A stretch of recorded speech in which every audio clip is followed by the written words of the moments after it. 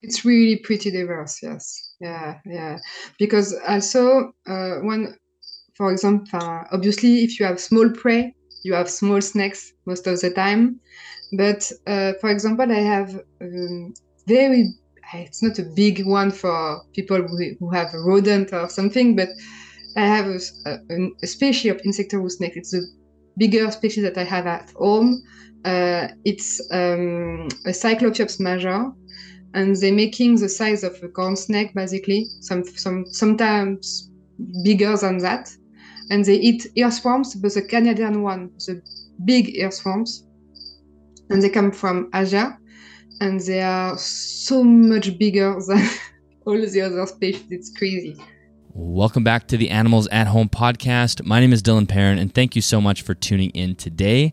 Today, I'm speaking with Charlotte, who is the human behind the Instagram account Insectivorous Snakes. Some of you may have followed that account. I've shared her page a couple of times on my stories. This is a topic that we have not covered before on the podcast at all, and that's discussing invert-eating snakes, which is a real fascinating side to herpetoculture, just fascinating side to snake ecology in general. Charlotte lives in France, which you'll be able to tell from her accent, and in the episode, we discuss everything from how she got into invert-eating snakes in the first place to how to care for them, some of the setups that she uses, the species that she cares for, how she actually keeps and raises some of the feeders, which is, crickets and snails, and a lot more. We also discussed a book that she's currently working on, which I'm hoping she continues to finish, which it sounds like she will be, and potentially have that published in a year or so, which I think will be fascinating because, again, this is a very niche topic in herpetoculture and definitely need more information on this group of snakes.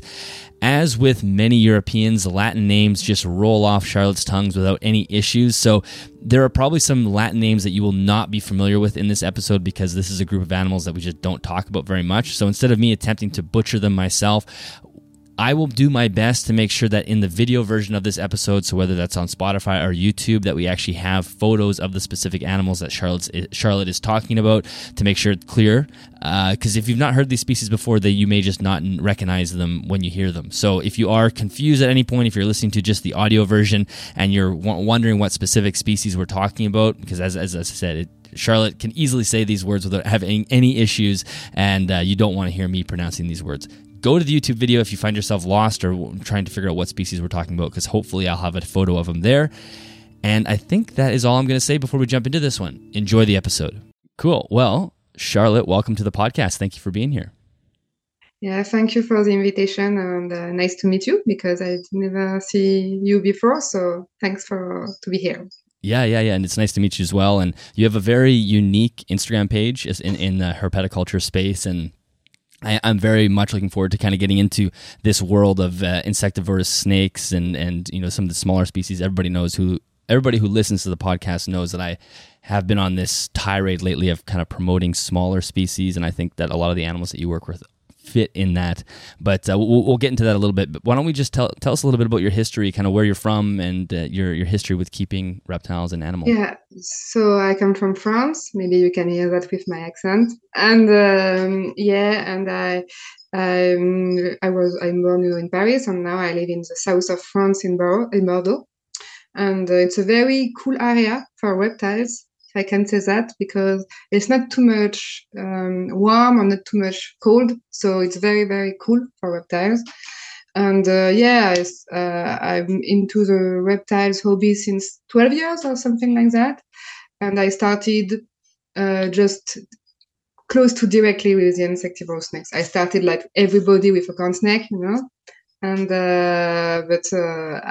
my second snake was snakes very common in the USA. It's Storeria decai. I think it's the brown snake. I think in America, and I'm very sorry because I will use only scientific name, and because in France we are really more used to them and not the common name. So I'm a little bit sorry. No, that's totally fine. I started with this species, and it's an amazing one in my opinion. I was really more into since now colubrids because I love the shape and the activity of them. The active mode and everything. The big eyes, the big head. It's very beautiful in my opinion. And but all these insectivorous snakes are very rare in Europe. And for example, the storia that you have in America, it's very, very rare in Europe. Really, really, it's very difficult to have them. But like they're so just I not started with not common there at all. yeah, no, not common at all. Yes, and so I started with them, and after directly I thought, okay, I love them, and I love this type of snakes, so I want to know more about them. And when I wanted to learn more things about them, I discovered that in general about this type of snakes, it's very difficult to have information and everything, and that it's a kind of a niche and not a lot of documentation. So I was very, very more into them because of that, because I was curious and I wanted to discover more things. For the Storia, it was a little bit more easy because, as I can say, it's more common in America, so I can find some documentation. But you will see after with my other species, it's not the same. It's not the same. And if I can do that just in advance, I will say insectivorous snakes most of the time, but it's false. They are invertebrate eating snakes. So I'm sorry in advance. I'm saying insectivorous snakes to be more short, but but I think everybody can understand. Yes, yeah, it makes sense. And it's funny to think that you would think that they would be more popular. Maybe we can kind of talk about why they might not be as popular, with whether it's sensitivity and whatnot in a little bit. But it just seems like we already have this hobby that's used to feeding off insects to lizards, so we already kind of have these established populations of feeder insects, and that's just part and parcel of keeping reptiles. And it's just so funny how foreign insectivorous snakes are to the hobby. It's just kind of strange. Yeah, and that was my question about you. It is common to have this, for example, Storia in captivity in America. No. I don't. I mean, it's hard to say how common. I don't know actually how common they are to keep. There are people. I do know some people who keep, but I would say not that common compared to the main staples in the hobby. Okay, cool. I see. Because you have we have a lot of species amazing for insectivorous snakes in America. I'm very jealous, if I can say that, because my second one was a Chionactis occipitalis, and it's also snakes. Mine come from Nevada, and it's like a sand snake, and it's an amazing one too. And you have also the Diadophis and the Ophiodris, so you are very lucky in America. Yeah. Well, maybe they'll make their way over to Europe at some point, and I guess you already have them, so maybe you will help go towards making them more popular, and because I know you're working on some breeding projects with them as well. But before we get too deep into that, because I obviously want to jump back to that, we were talking before we hit record that you're also working on a zookeeper license, and I think that was sort of linked to a reel that you had posted on Instagram. Maybe was it in the summertime, just showing you interacting with primates and some lemurs. So maybe you could tell us a little bit about that. Yeah, I working to have my zookeeper license at the moment. Not because I want to change my job, because I really love my actual job. It's because I want to have my monkey license. And in France, for having the monkey license, it's a lot of work, but it's very difficult to obtain because obviously monkeys in France are not free. You can't have them like that. So I thought it was a cool addition to have my zookeeper license for my application. And also I'm really, really into all the studies in general, blah, blah, blah. So I really like to learn something. So I thought it was also a good idea for my hobby in insectivorous snakes to know more things in general, and it's very interesting. So I hope I can have it before the end of the year. I started, I think, no, in September. So I hope in some months I can have it. And I'm very happy because I will make an internship in a zoo for 2 weeks in December. It will be cool. So how difficult was the process in general going through that course? Is it a pretty challenging course? Yeah, it's online course, but also you have some homework to do, some appointment meeting with teacher to do. So yes, it's really really cool. Yeah, it's very cool and not easy. Yeah, that. And then, so that video of the lemurs that you had posted, were those in a zoo environment that you were visiting, or? Yeah, it's I posted many videos, and yes, one I think the one that you speak, it's in the zoo in France in Bordeaux. And it's a very cool zoo, and you can be as a visitor inside the enclosure of the lemur. Oh wow. Okay, so that's Yeah, actually just what you can do if just a regular patron that comes to the zoo, they're allowed to have that yeah, experience. yeah. If you come in France, you can go there, and you can be with the makikata and the other lemurs. Yes. And so, sorry, was your goal eventually to be able to keep a primate at home? Is that like, I know that's what you're saying? That's why you want to get the zookeeper license. But eventually, is that actually, will you actually pull the trigger on something like that? Yeah, because I would like to have one species particular of monkey, the slow loris. But also, when you ask to have an application for monkey, you need us. It's the same applications for the reptiles prohibited, if I can say that, because we have a part of our reptiles who are under license in France. For example, the weak one, the dangerous, the venomous, or the giant one. So I would like to have also more snakes and who are under license just because they are protected, if I can say that. For example, the Diadophis American one, it's under license in France. So, and it's not dangerous at all. But I would like to have them. So also, I thinking like, okay, I need to make my application for my snacks. So why not add monkeys inside? So yeah, like that. I don't want to lose time. So yeah. Yeah, that makes sense. And so, what about a slow loris is attractive to you? Yeah, because I'm very, very lucky to have people around me, and one person around me in particular that I'm very close to have an amazing, Lois, and I'm in love with them. Yeah, Okay, yeah. I yeah, mean, I've heard one other person talk about a slow loris besides just basically knowing what they are. But there's another podcast on this network, Project yeah, Herpetoculture, had somebody on. I'm not sure if you listened to that episode with Ben from Unseen Diversity, and he kind of got wrapped into some animal trafficking, kind of into the black market, yeah, which was not good. He ended up getting in trouble for it, and it was a happy ending to the story. But part of that story is him like stuffing a slow loris in his pants, yeah. in Asia to try to get it home. Yeah. Slow Lois have something different. I was really not into monkeys at all before.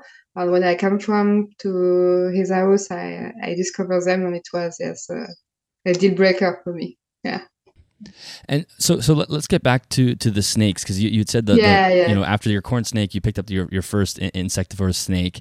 And can you say the species again? I know the common name was the worm, like worm snake or whatever we call it, but what was the Latin name? You mean the first snake that I started, the Storeria? Yeah. Okay. Yeah. It's the brown snake, I think, in America. I'm not Okay, sure. bronze snake. Okay, and so what about it immediately? Was there something that attracted to you about just the we'll call it like the general class of insectivorous snakes, or was it something about it? So insectivorous snakes, you have in the insectivorous snakes hobby, you have a lot of different colors. So it's not one color especially who attracted me. I was more in the in relation in this shop in Paris. We have a very famous shop for reptiles in Paris, and they had this species, and I was in love of the first sight when I see them. So I started with that, and after some researches, when they had another species, I started with them too, the Chionactis. It's a banded snake, I think, in maybe something like that. Shovel banded snake in America. And so I took them, and after it was like, over, the other snakes didn't interest in me, the more normal one, like if I can say that, because yes, the first things I was just very, very curious about these snakes, very uncommon. And when I don't see any documentation, I want to know more. So like that, I started to work it with them. And also, after I had, I think, my Pareas, and after my Apopeltura boa, Cyclops major, and Scolecophis and Erenis. So it was kind of over. I was just more in love of them, and since now I working with them also to finish my book, because I'm writing at the moment a book about insectivorous snakes. So if I work with them, it's also to finish my book. Yeah. Okay, that's amazing. And as far as I know, it sounds like the couple of species that you started with were maybe more general insectivores, as far as what they could eat, whether it's crickets or spiders or whatever. And then I know a few of the species that you had just mentioned. What's the genus for the boas? That's like the slug eating boas. Yeah, it's Apopeltura boa. Apopeltura, yeah. Yeah. That's right. So I mean, there's a few of those that become more specialized, right? So did you start with more generalist and then work your way towards things that are like specifically eating snails or slugs or even centipedes? Yeah, it was still the beginning, various diets, because the Staria eating earthworms, the Cynectis eating cricket, and after the Pareas eating snails, and I had also another species of Staria who eat only slugs, so it's even more complicated. And after Apopeltura, who eat the snails too. But I think the most difficult diet one is the Scolecophis, because they eat Scolopender. So it's really, really more complicated to feed them. So is that just like millipedes and centipedes? Yes, you can feed them with that, but they come from Nicaragua. So in Nicaragua, they eaten the big Scolopender, the not funny one, if I can say that. So it's not really easy, because they are more into those animals than the European millipeds of ours, So yes, at the beginning it was not easy, but it's a cool challenge. But an expensive challenge, if I can say that.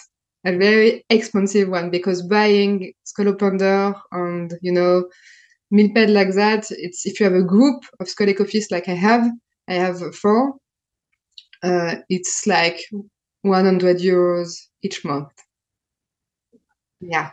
And because you're buying them as feeders, you can't. Have you tried starting a feeder colony for? No, because I love most of all the animals, but Scolopenders, it's not possible. I don't want to breed them. It's I'm okay to stock them, for feeding, but I prefer to order them every month, because it's just more easy. Yeah. Yeah, that makes sense. So let's talk a little bit about what do you think makes this group of snakes good in captivity? Obviously, there are some things like they're smaller and maybe even feeding insects could be a benefit for some people. But are there other things that just jump out that you really enjoy about keeping a snake, like invert eating snakes? Yeah, I think it's very cool to have them in captivity, because they are not just so different. And if you are borrowing with one, for example, diet of snakes, you can have plenty of others. And also they eat really more frequently than the rodent eater. So if you want to work more with them, because basically, if you have, a normal snake, I'm sorry to say normal, but you know what I mean. So rodent eater, you feed them like every 2 weeks, 3 weeks, every month. So at the end, you don't share the same, and for me, with my snakes, I feed them every 2 days, 3 days. So it's more work. Yeah, totally. It's really a lot of more work, but at the end, I have the feeling to share more things with them. Yes. Well, I mean, that makes a lot of sense. I mean, if you listen to people who pretty much exclusively keep lizards, that's kind of that's sort of the feedback they give, is that they Yeah. love to keep lizards because they get that, like, you know, several time a week interaction with the animal where they get to watch it hunt or you know, just interact with it in a way. And that's when we talk about rodent eaters or, you know, vertebrate eaters eating snakes, Yes. that's often what happens too, is either you don't get to interact with them as often because you're feeding them on an appropriate schedule, or people tend to overfeed them because they want to perpetually interact with them, and then you have a Yeah. snake that's obese. So, you know, invert eating snakes is almost the best of both worlds, where you get to feed them often and you're not going to make them overweight. Yeah. And that's the cool part. Also, it's sometimes really less easy because yes, you need to be more here just to take care of them. Also, they are really sensitive. It's not complicated snakes in general, but they are really more sensitive.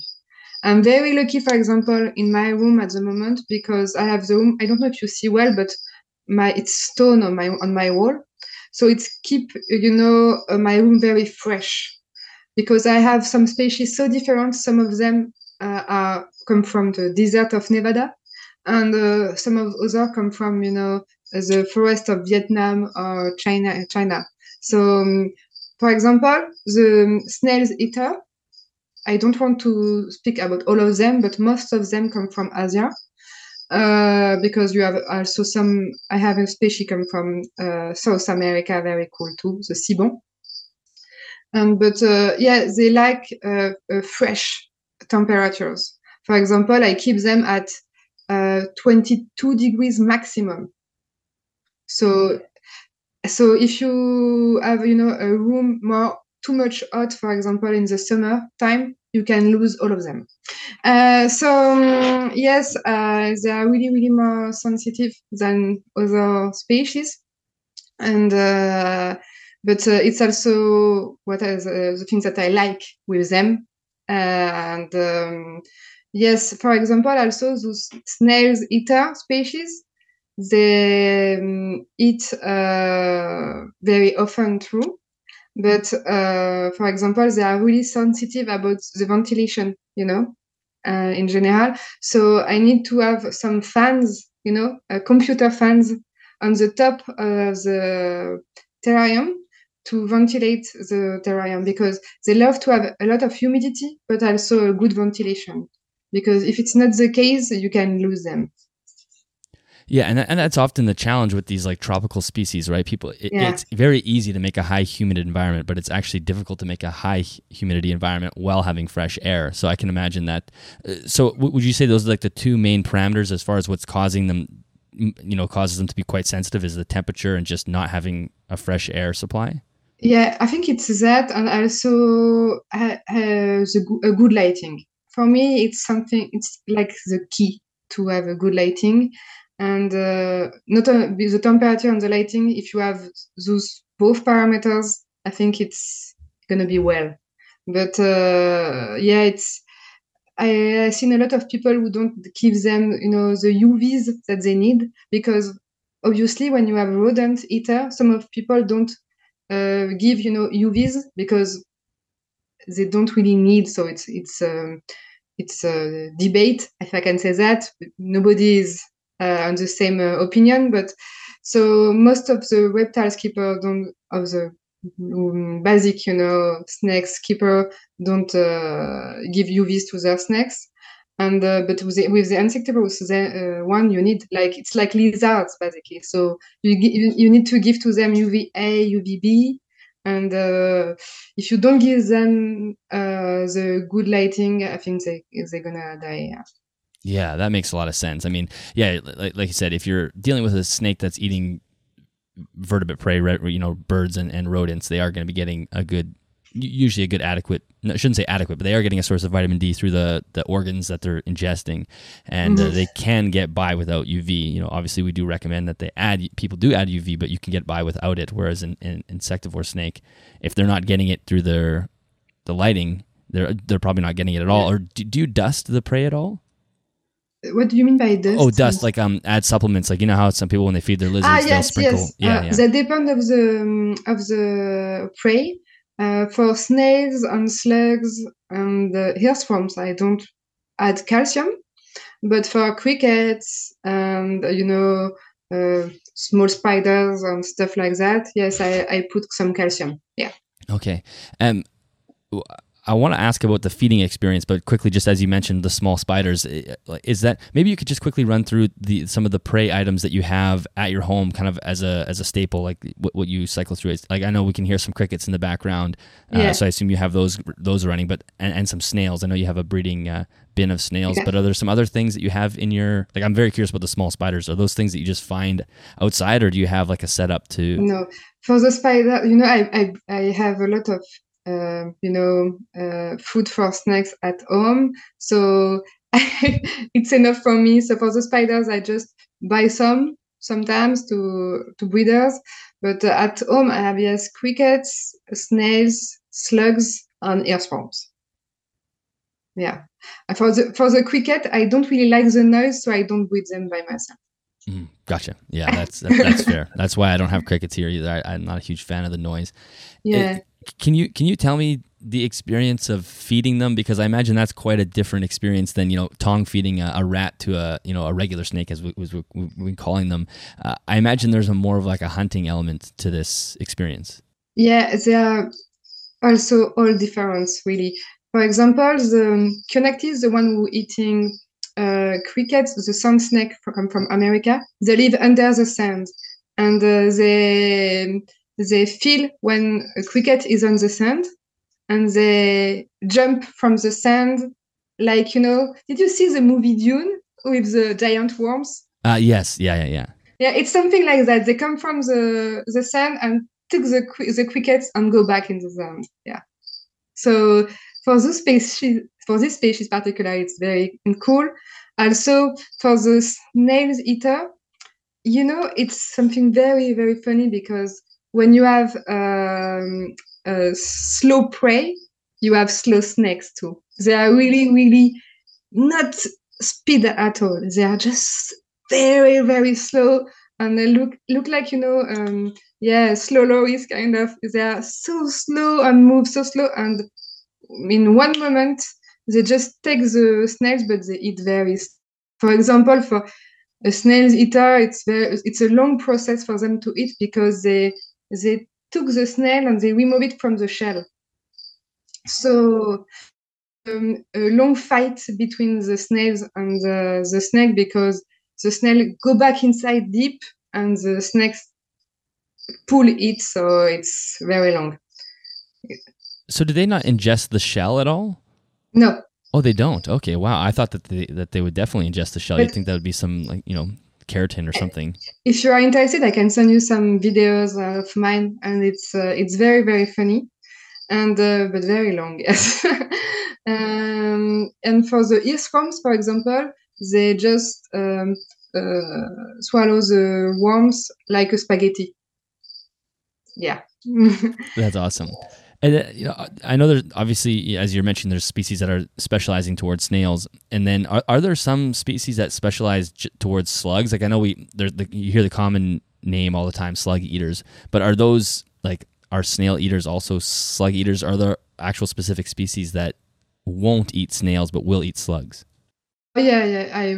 For example, my Parias and Apopeltura boa will not accept slugs. Yeah, and it's one of the big difficulty with all these species of insectivorous snakes. It's to find the good prey, because, for example, I can feed some of my snakes of the snail eater with the common snails that you find in Europe, but some of them accept acatina, the big giant snails from Africa. I buy a lot of babies, and I feed them with that. But some of them don't accept at all those species. So it's very difficult to find the good one. Each time it's complicated. Yeah. And when you do feed, are you just feeding one snail at a time, or like you say, you feed them every couple of days? Is each feeding just a single snail? My snakes, for most of them, live in group.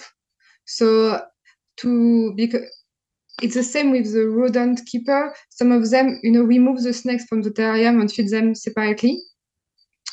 You you can't really do that with insectivorous snakes because they are really stressed in general. So if you want to remove them from the terrarium each time for feeding them, they will never eat, basically. Yeah. So I put just a lot of snails, for example, in the terrarium, and they do their life. Gotcha. So the numbers dwindle over the next couple of days. Yeah. But for example, an average of snails eat each week for one snake. It's for an adult. It's like 4 snails each week. Sometimes more, sometimes less. Yeah. Are there any sort of large mistakes that you've made over the years? Because I think you've been keeping them for quite a while now. Is there anything that's like you're talking about writing a book? Do you have anything in that book that you'd be writing as far as avoid these errors? Yeah, because obviously I made some mistakes, and when you do mistakes in this hobby,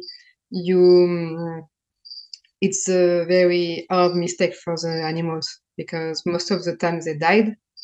So it's something that people forget most of the time. We don't work with objects, we work with animals. And also, I think you can imagine, but with rare snakes like that, most of my snakes come from imports. So they are really more sensitive. I breed all of my species, but yeah, it is what it is. It's import snakes. So they are just different and more weak than the captive bred one. You can have a debate about import or no, but and I feel I totally agree with the fact that it's not amazing to have import animals. So yeah, I'm totally aware about that. So, but yes, it is what it is. So when you work with some animals like that, you can make a lot of mistake, and sometimes you don't know what happens. It's like that. One day you discover a snake died, and after years you understand why. But so yeah, I made a lot of mistakes. Not a lot, but yeah, I made some. For example, at the beginning, I didn't know about these ventilation things, for the fan and air and stuff, because uh, the things that I'm saying to you today look like very simple and basic, but when I started, there is no documentation at all about them.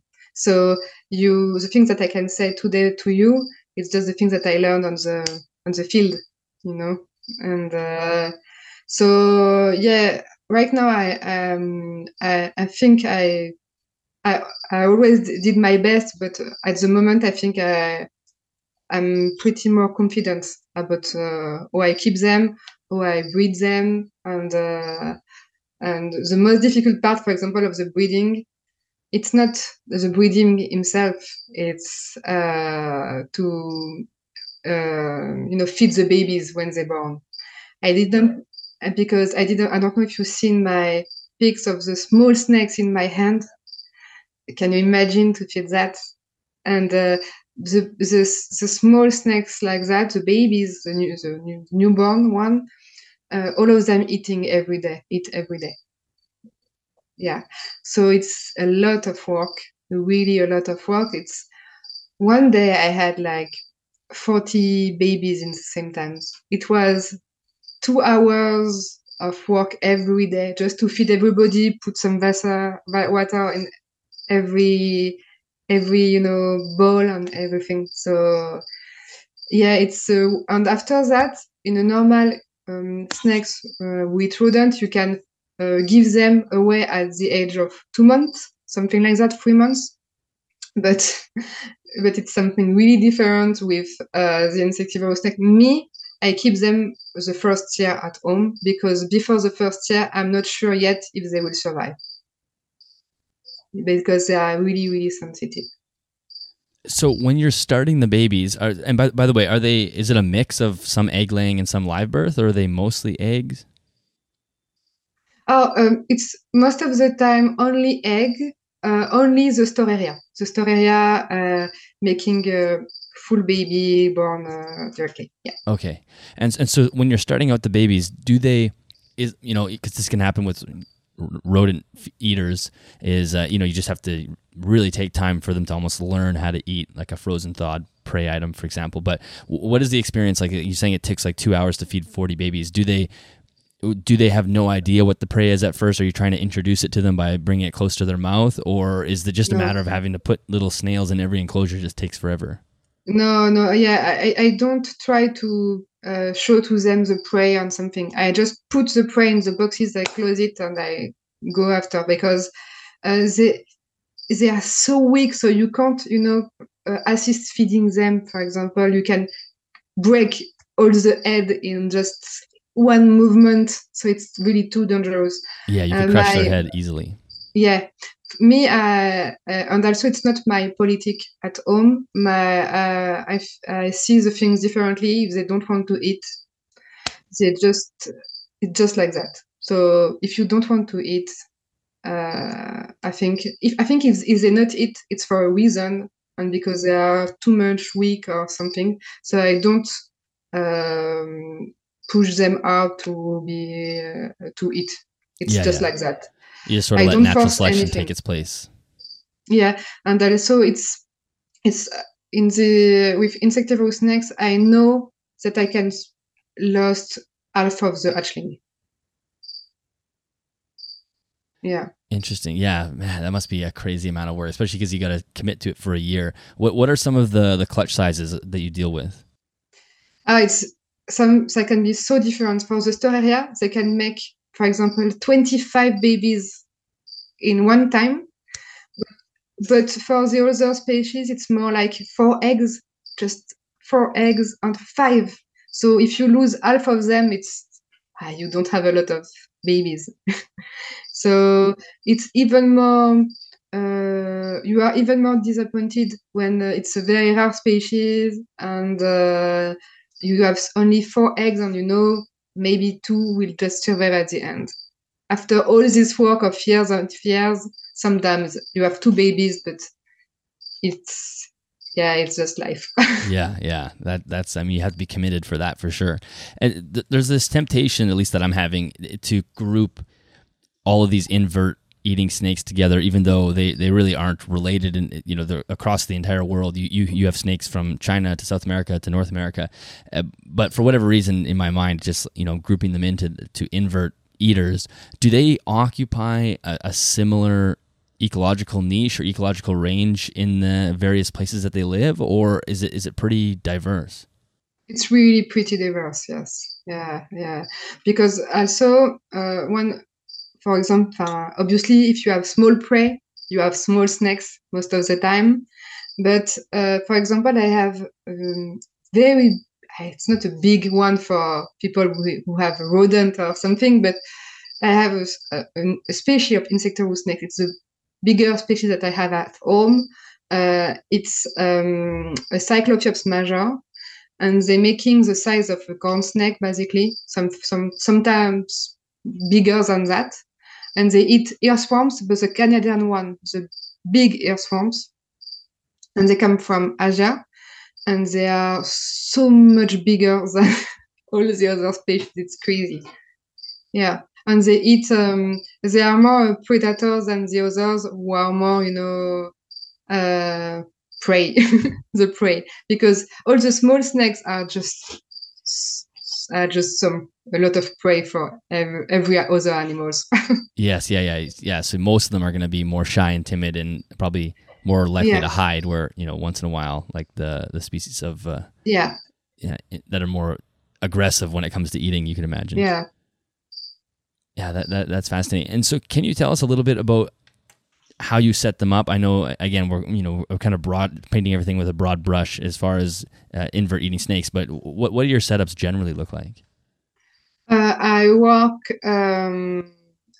only with, for example, not only, but for most of my terrarium, if I want to say, it's like 90% of my terrarium, I have terrarium look like Exoterra. Because I love the top ventilation, but it's a struggle that a lot of reptile keepers don't know, but even my adult snakes can escape for the cable management of the Exoterra. So I need to silicone every hole like that. Yeah, yeah, and it's the bigger problem with insectivorous snakes. It's the escape. Yeah, yeah, and I think it's, if I can speak about a big mistake, it's the escape. Each time it's the escape. Each time. I don't want to say each time, but most of the time, the mistake that you can do, it's the escape one. Yeah, so you got to imagine that they're going to sneak out of things smaller than you can even. Oh yeah, yeah. It's just terrible, and when they are babies, it's even more crazy. For example, my babies, I put them in the cricket box. You know, the plastic cricket box. You know that when you buy them in the shop, but I put them because they are more tiny than the size of the box. So it's like to keep, I don't know, a giant python in a terrarium longer than him. For them, it's like a terrarium, yes. And it's just a tiny little bin. That is amazing.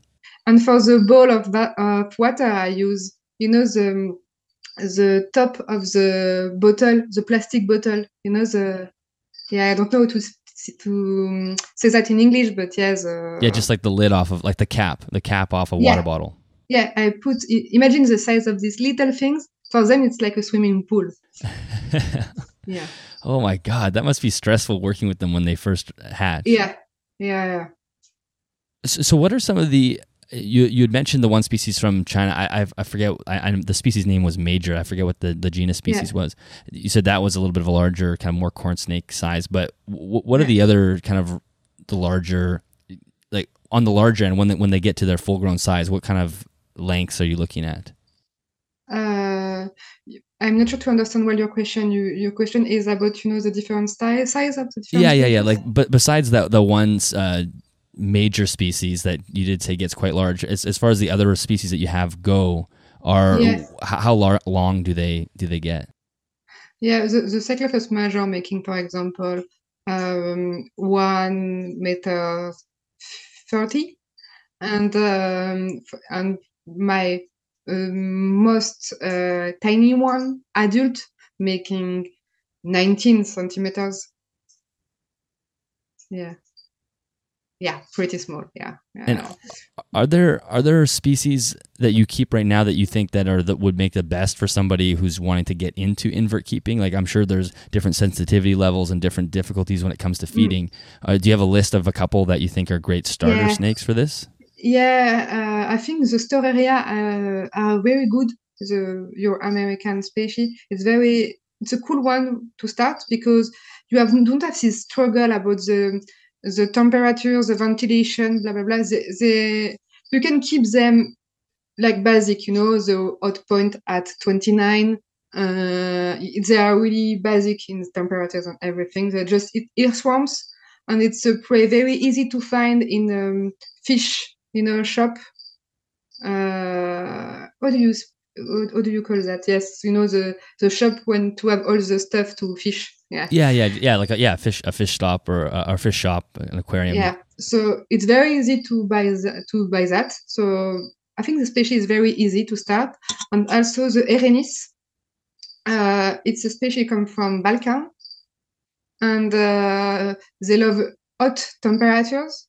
So it's cool, and they eat cricket. It's very easy to find, and they are very cool, and they're making like 45 centimeters adult, and they are pretty beautiful. Yeah.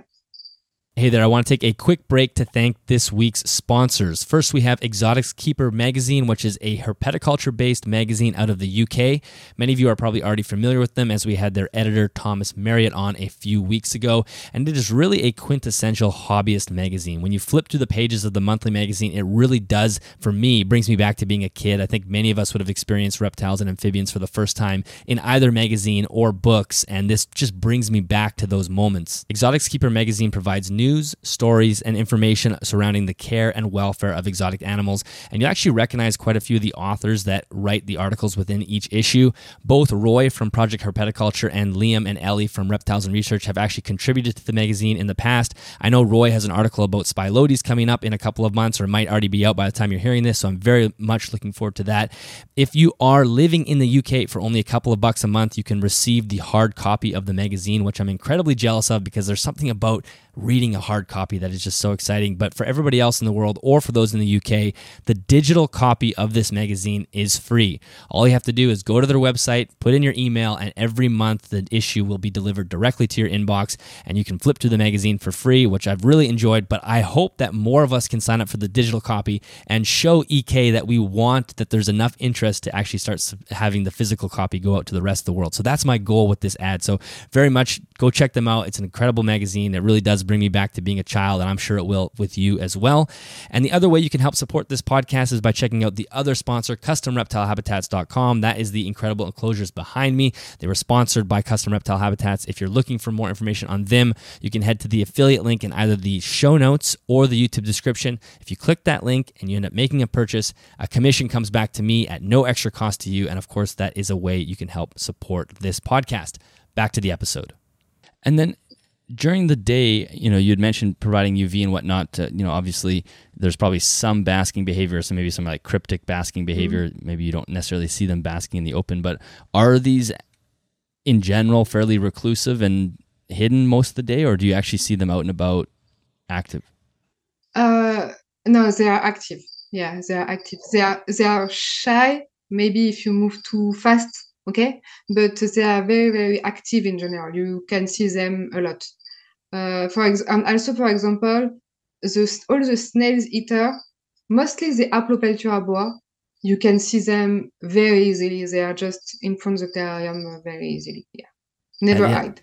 The Aplopeltura boa, they just look so strange. I mean, their eyes are so huge. Their face is like almost like smushed in, like they have a very round skull. They are my favorite. Yes, I love them, and yes, they are very strange. But also, if you want to have a snake that you can see, I think it's the perfect one. Yeah, maybe very not easy to keep for a long time, but if you want to watch your animals, it's very cool to have them. Now, what about lifespans? Is that something that you can even comment on? I'm not, you haven't kept them. You kept them for maybe a decade. I'm not sure how many actual individuals you've kept for that long, but I assume that these animals probably don't live quite as long as some of the longer metabolisms, or snakes with longer metabolisms that are eating like a couple times a year. But maybe you have an answer to that. I don't know. Yeah, it's easy to know because I read some documentation about the time of the age maximum in the wild, but everybody knows that it's different in captivity. I didn't read something very interesting about this in captivity.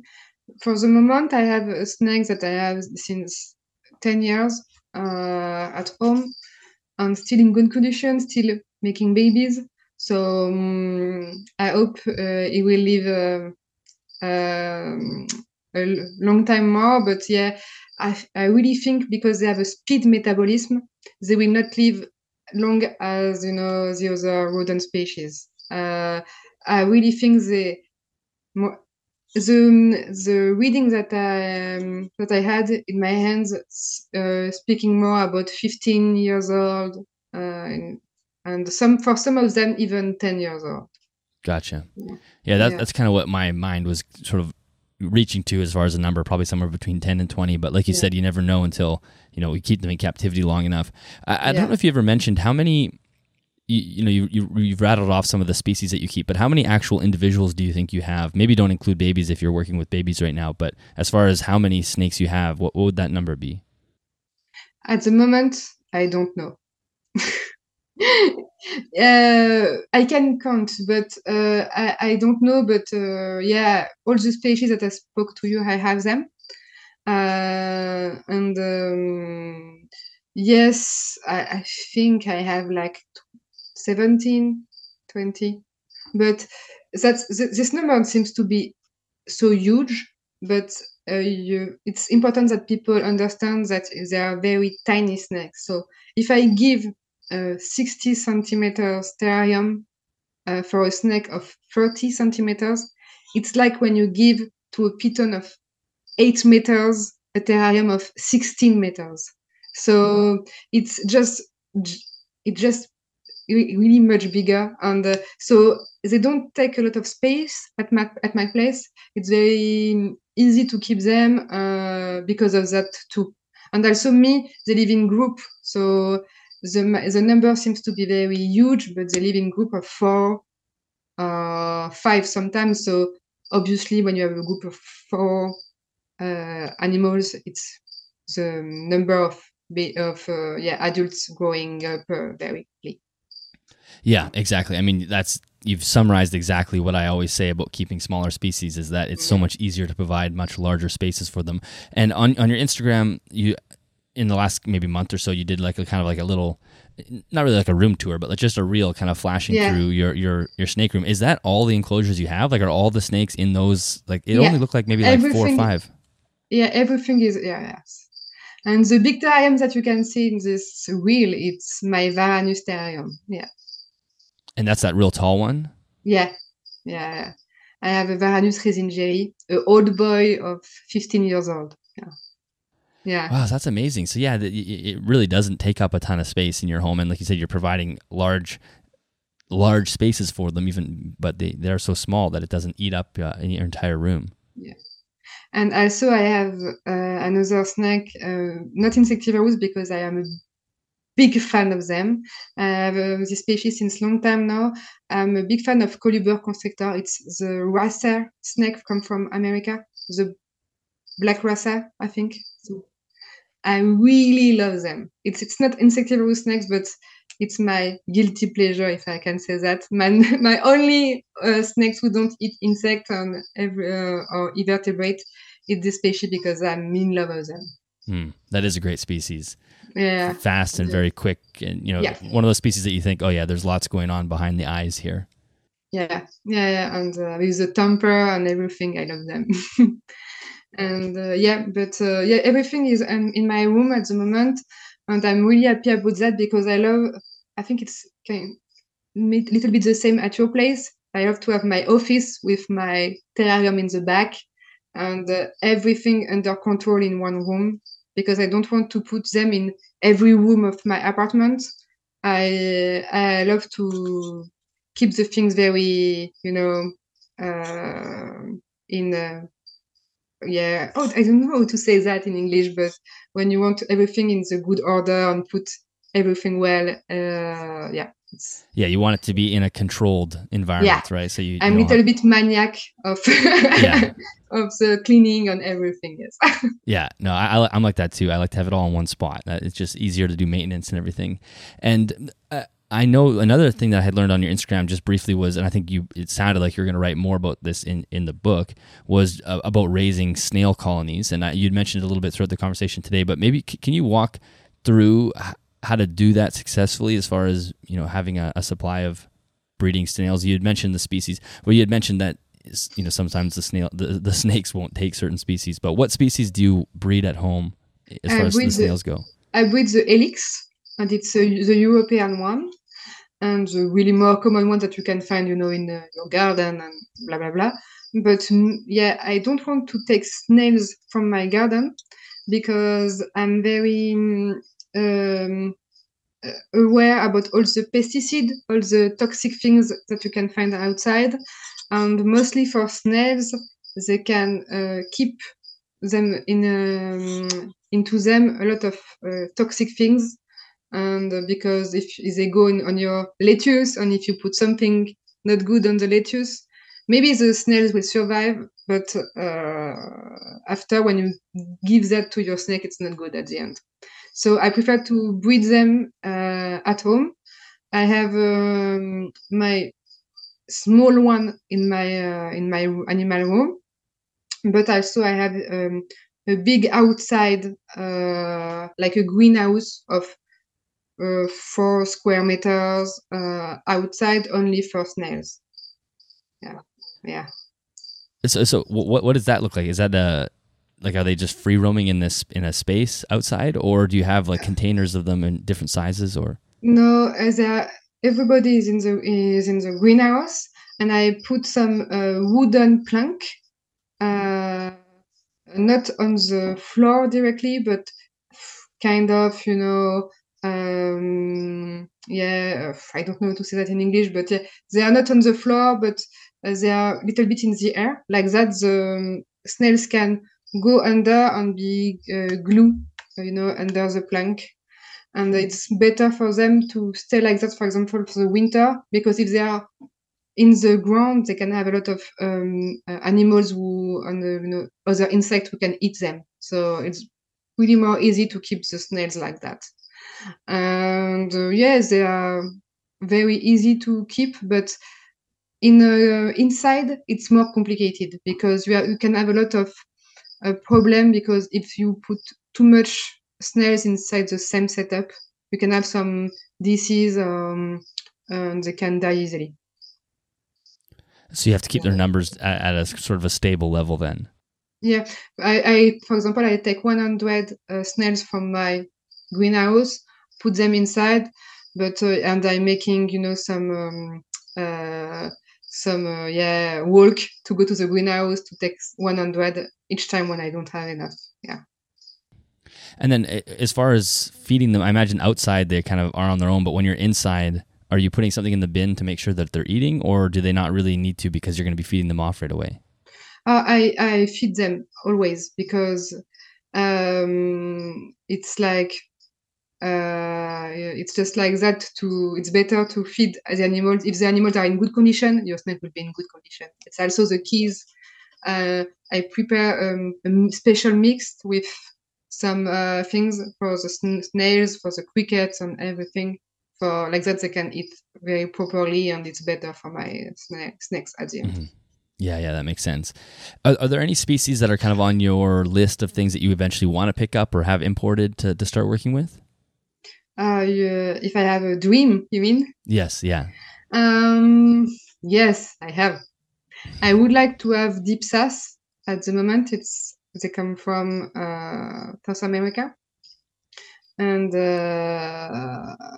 I would like to have them, but they are under license, so that's why also I'm working on my license. Right. And your American species, the Diadophis punctatus, it's a snake who have a red belly. I don't know if you see the species, but they are so fucking beautiful. Yeah. And yes, so they are under license. It's kind of my dream.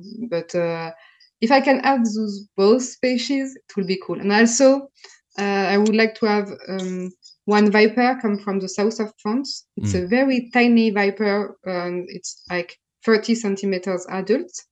And this tiny viper only eats crickets. Really? Yeah. Wow. What species is that? Vipera ursini. Okay. Wow, that's really cool. Yeah, and they are not very dangerous for people. If they bite you, it's like when a bee sting you. Yeah. So it's not very dangerous, even if it's in the Vipera family genus. But but they are under license in France, so yeah, I want them. Oh, that's cool. And so that would be like, if you got your license, that would be another species that you'd be allowed to keep? Not under license, you mean? Yes, there is some, but they are just so impossible to find at the moment. Not impossible, but you know what I mean. Yes, yeah. They come from Asia, some subspecies of Cyclopiops, for example, or yes, or it's more, some other species of parias, not the basic one, but it's not easy. Mm-hmm. Yeah. Well, oops, I just hit my mic. It's a very fascinating group of animals to work with. Like I said, it's kind of somewhat surprising that they're not more popular, considering that some of them are, as you had talked about, relatively easy to care for as far as snakes go. It's not going to be super extreme. And then as far as the sensitive ones go, it's, I think many more advanced keepers are used to working with species that have some sensitivities with them. So it's not like they're totally out of the question. So it seems like they should be more popular than they are. When you breed them, are you selling them to people who, like what type of person buys them Yeah. from you? Are they kind of in our group, as far as, you know, someone that's more advanced? I shouldn't say advanced, but someone who's kind of deep into the world of herpetoculture, or are they just like random people that want to start keeping snakes and decide to start with that? I'm not easy, I think, now when I give my snacks. It was not the case in the past. You spoke about mistakes, and my biggest mistakes is I one day I sold my babies because it's like that, just like that. But my adult died 2 months after. Not just the mother.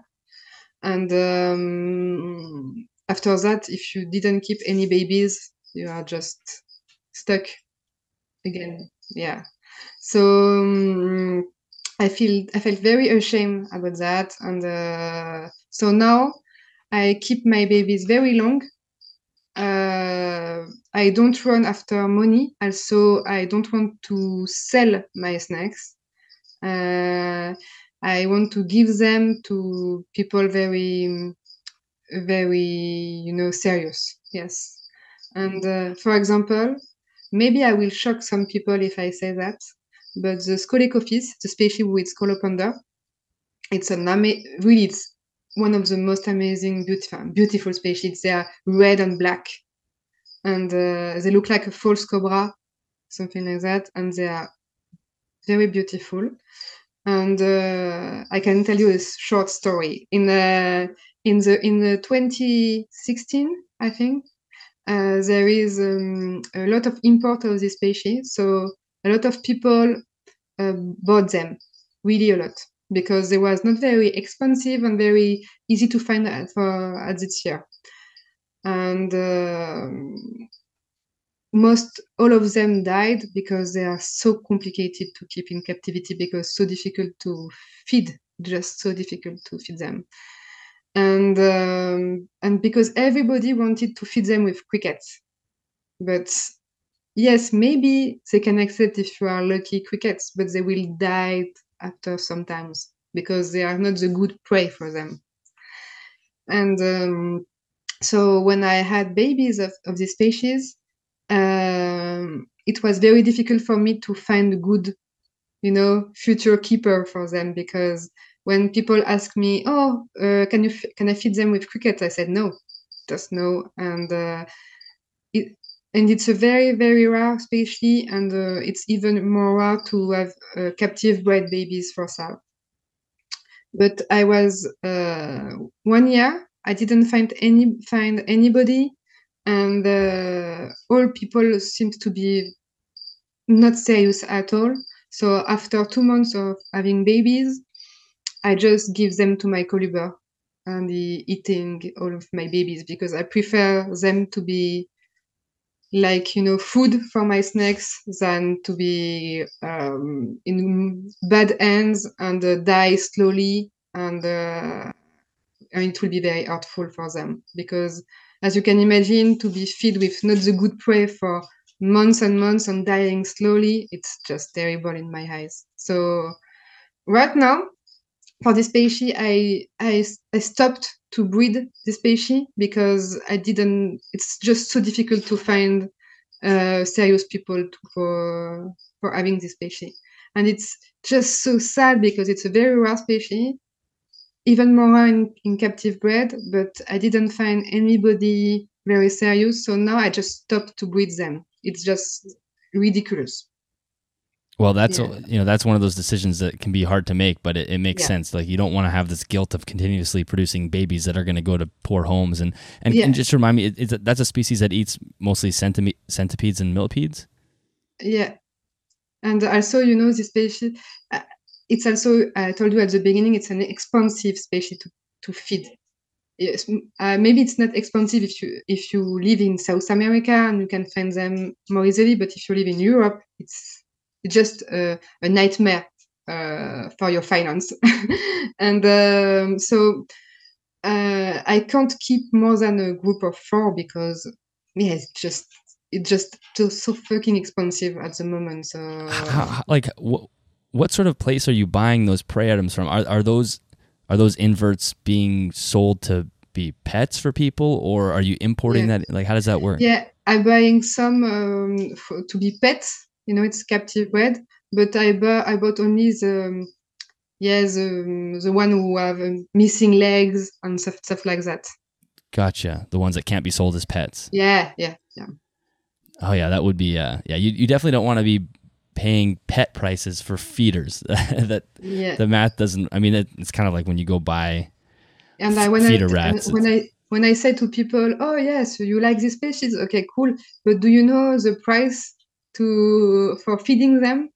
And each time people are just like, oh my god, it's so expensive, it's not possible. Yeah, but it is what it is. Yeah, and as far I know, I had asked this at the beginning, but I talked about potentially doing a breeding project for the feeders themselves, but you just don't want to do that, right? You don't want to. Yeah, I don't want at all, and also it's not very worth it because those species, those species of scolopendra don't breed enough for me, so I will need to buy some anyway. So I prefer to not stock any of them at home. Yeah, and also I'm I'm little bit, it's not afraid the word, but yeah, even after years, I'm not used to this scolopendra. Yeah, they are a little creepy. Yeah. But definitely 100 euros a month is a big food bill for a tiny little snake. And also, I had a lot of cost of veterinary with the species because they fight against scolopendras. So you can imagine sometimes it's very bloody. Yeah. Really? So how large of a prey item would you offer? Like give me an example of the difference between the snake and the actual invert itself. The snake making like 50 centimeters, sometimes 60. Okay. And I give a prey of 10 centimeter. Okay. So yeah, it's a bit of a battle to get it down. Yeah. And for some of them it's very easy, but one of my male it's just very good for hunting, I think. Yeah. Wow. And it's an interesting thing about the insectivorous snakes. I never seen, and by never I mean never, one of these insectivorous snakes. All of my species who eat dead prey. They only eat lively prey. Okay, interesting. Yeah. So that hunting response is a major part of their hunting. It's very necessary for them. Mm. So because it's also a point because you think, oh, maybe I can have a lot of scolopendra in my fridge or snails and everything. It's not possible. They need to hunt. Yeah, it's interesting, and especially, I mean, the difference between a live snail and a dead snail doesn't seem very significant considering how slow they move to begin with. But I guess the snake knows, right? It's not. Yeah, and also the snakes will just eat the snails if he is out of the shell, in the right. And take a walk if the snails is inside the shell, the snakes will not hunt it. Right. Interesting. Yeah. That is very fascinating, and like I said, it's a fascinating sector of herpetoculture that literally has almost no coverage, it seems like. So that's why your Instagram page was, I forget who sent it to me. The person listening, the person who sent it to me is probably listening right now. So thank you for sending me Charlotte's information, because it is kind of a fascinating sector of the society, or of our hobby. Like I said, as far as your content that you're producing, you have an Instagram page that you share some information. It sounds like you're writing a book. What can you give us some timelines on that, and what type of content you're planning on posting on Instagram? I'm in Instagram since I think, I don't know, not so much times. I think 2 or 3 years. I don't know.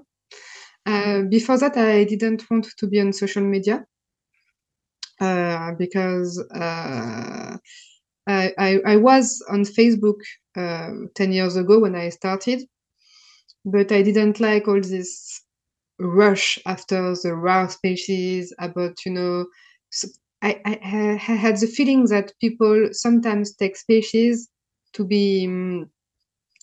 I don't know if they like the species or not, but it's just to have look, I have a rare snakes, blah blah blah, and until a moment, and I have the feeling some people are not passionate. Really, they're just running after likes or stuff like that. So I just wanted to make my stuff in my room, just to be with my animals, and that's all. So I really wanted to make things for myself first. It's egoistic things, but and also I had a bad story about social media. Um, when I posted back in the day on Facebook, I was not really, I was not active at all, but sometimes I posted some pics. And one day I had, because we are not allowed to have this type of species, as you can imagine. So if people have questions, they just send in me some PM, and I'm totally okay with that. I'm happy to answer to people. But it was until a moment of, about this story about the scolecophis, the rush in 2016. A lot of people contact me like, "Oh, my snakes is dying. What can I do?" Uh, oh, or they bought the species and they didn't know and didn't search before how to feed them properly. They buy the snakes and check after. And I had a very bad feeling inside of me, like maybe it's because it's a little bit my fault, because one day someone says, I think you have this species, so I wanted to have this one, so I bought it. And it was, in my head, it was so terrible, like because of me, some snakes died. So I just wanted to, I just delete my account and stop everything. And I was close to stop even the hobby at this moment, because it was so hurtful for me to feel responsible of something like that. So I'm in on Instagram since 2 years or something like that, and I really hesitated to go back on social media. And it's my friend who said to me, "Oh, just come on, you can go just to share some few pics. You don't need to speak to people, blah blah blah blah blah blah." And so now I'm back, but I'm just making few content like before. But on Instagram, it's really less. You have less text than on Facebook. It's something different. It's just more art stuff on Instagram. I have the feeling, so it's okay to share pics, and I didn't see the same bad things that I had in the past. So for the moment, it's okay. But if I see, bad things like that, I will. I think I'm not sure to if I can, support that. Because I really love my animals and those species. I'm just super passionate into them, and doing really my best to making the things correctly. And to hear that snakes died because maybe people will want to have my species, it's just so terrible. Well, at least your heart and your mind are obviously in the right spot. That's you can easily tell. You're not looking for social media fame or likes or whatever. You're wanting to share your passion without simultaneously sparking a mad rush for people wanting animals that they don't actually want, but they think they want because they want to have a rare species or an interesting species. And I think that's admirable that you did that. And I am very happy to answer the question of people, and because I really love when people are interested in those species, but I like when people are making the things in the good order, just checking the info before. For me, it's the principal things to do, and mostly with sensitive snakes like that. Yeah. And also I was not on all the social media for a long time because on social media I never show my face. And when I came to these reptile shows that you can do for giving some snakes, some hatchling, blah blah blah, I had bad experience with people saying, "Oh, I searching Insectivorous Snakes. Do you know this guy?" Because I was on the meeting point with the people, and I said, "Yeah, it's me." "Oh, no, no, but no, I don't want to speak to his girlfriend. I want to speak to this guy." I said, "No, but it's me." and one day I just didn't want to give any snacks to a guy who didn't trust me after 10 minutes that I was the person that he wanted to see, because it was not possible for him to think that I can make the job that I'm making with them. So after that I was kind of, well, yes, disappointed. I was, oh, I would just want to do my stuff and just leave me alone, and that's all. Yeah, yeah. I mean, it's obviously if the account is anonymous and there's no name, it's an honest mistake. But you think once somebody says, "No, this is me," you just believe them, because why Yeah, wouldn't you? yeah. And yeah, because sometimes you have strange people in this hobby, but it's just everywhere. It's the same, I working in video game industry, and it's just the same. And everywhere it's just the same. But yeah, it's just, for me, it's a hobby, so I want to the things stay like that, just for enjoying myself. If I see bad sides, uh, just not for me. I just want to make the thing simple. Yeah. Yeah. I definitely hear you with that. I'm very similar. My social media presence is quite minimal. It's just share the episode that gets posted and then go back into the weeds almost, just because I don't have as much energy as maybe I did when I was younger to get into battles with people and things like that. It's just the Yeah. way it is. Can you talk a little bit about the book or the writing that you're planning on doing? Because I think that's a really interesting thing as well. Yeah, it's a book. So as I can say before, I'm working in the video game industry. I'm a graphic designer. So as a graphic designer, I like beautiful books. And so I wanted this book to be like a graphic book, if I can say that, arty, kind of Mm. arty. Yeah, So it just a book with a lot of pics and art stuff about all the species. One chapter, it's one species or one genus, and I trying to speak about all the species that I have. So, for example, for the parias, I'm making it's for the chapter parias. I don't know, 20 pages. So I trying to have between 10 and 20 pages for each species or each genus, that depend. sure. Because for some of them, I have a lot of species of the same genus, so I put in the same chapter. And yes, I would like to have a book of, more than 100 pages. Yeah. And how far along that process are you? Uh, at the moment, I'm close to finish it. I started like 1 or 2 years ago. I don't remember. But I need, more pics to finish it. And also, I would like to have my species missing, under license. And like Mm-hmm. that, I can finish my book. Yeah. Sure. Yeah.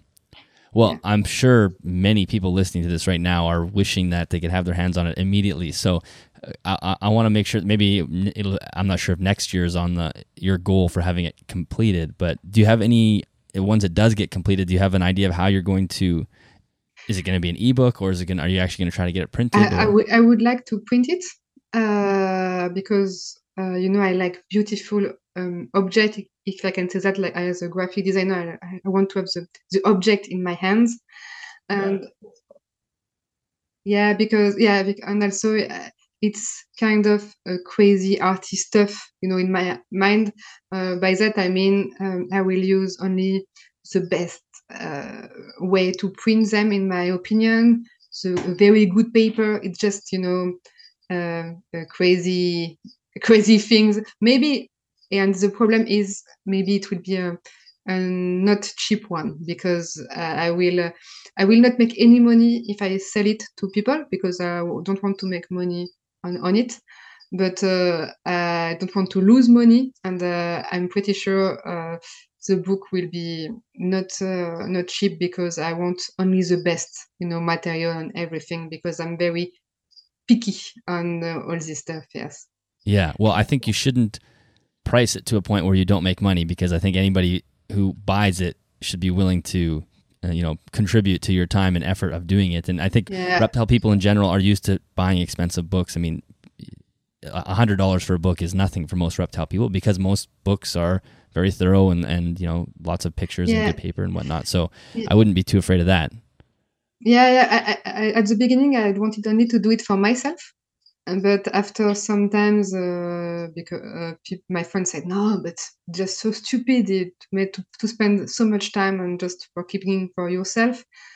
And also, I think it's true. I don't want to be egoist and people making maybe the same mistake as me. So if I would like, if I started now to have a book like that to help me. So I think, I will sell it to people, but yes, it's I still don't know how I will do it for the moment. Maybe I will make also an ebook. Maybe it will be more simple for some person.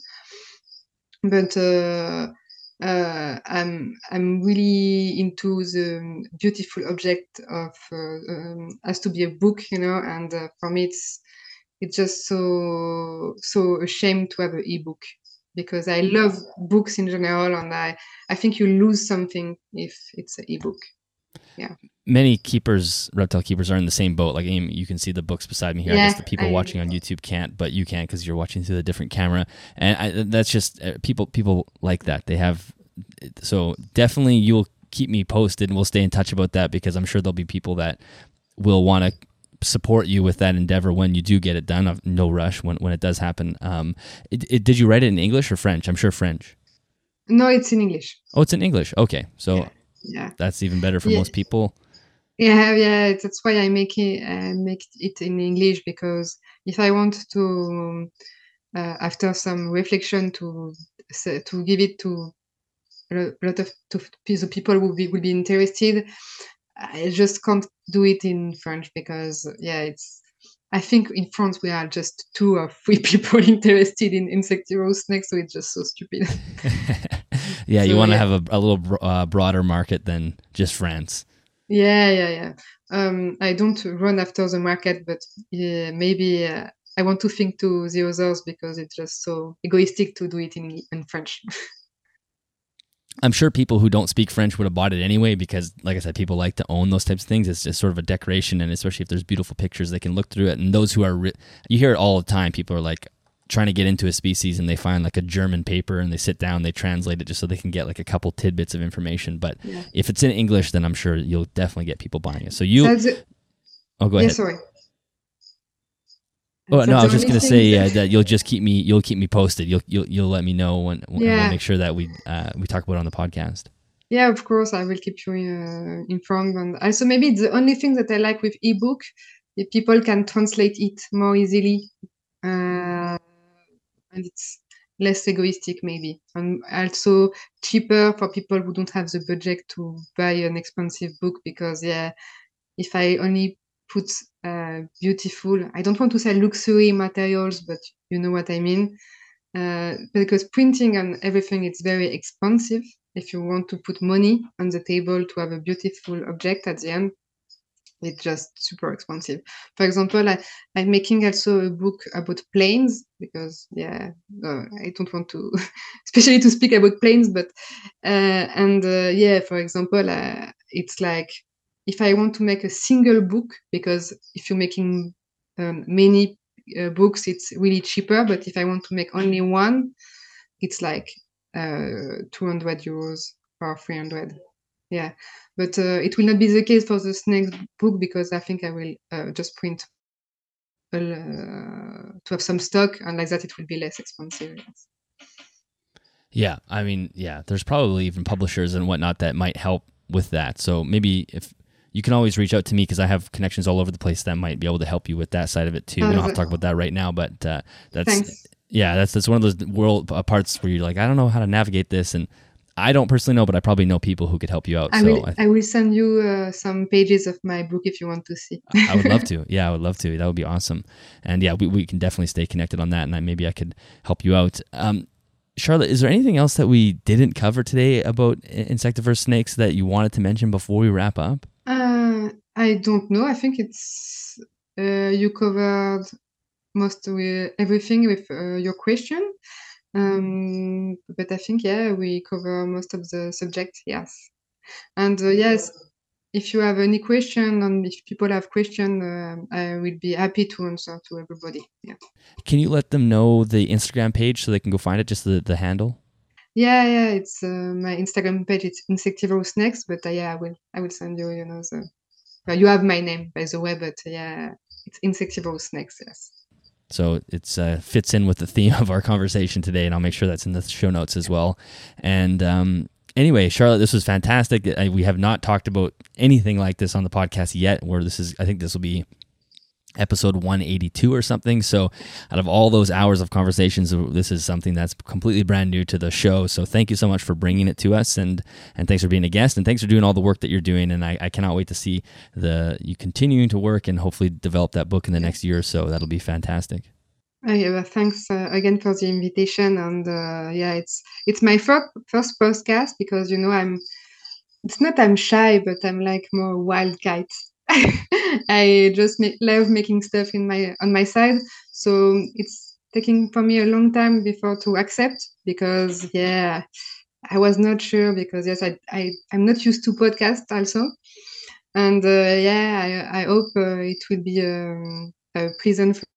Thanks again, because yeah, it was very, very pleasant for me.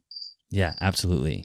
All right, that is the end of that episode. Charlotte, thank you so much for jumping on the podcast. I know you were mentioning at the end of the episode that this is sort of a little bit out of your comfort zone, and I think I can speak for the listeners as well as myself and say that we're so happy that you decided to get outside your comfort zone and come on the podcast, because really this is a lot of incredibly valuable information that isn't out there. There's not a lot about this niche, this group of insectivorous species, invert eating species, and it's just been fascinating to hear about that. So, and I think also we're all very excited for that book. So not to put any pressure on you, but I'm sure that there are many people who listen to this who will want to get their hands on that. So again, we cannot wait to see that develop.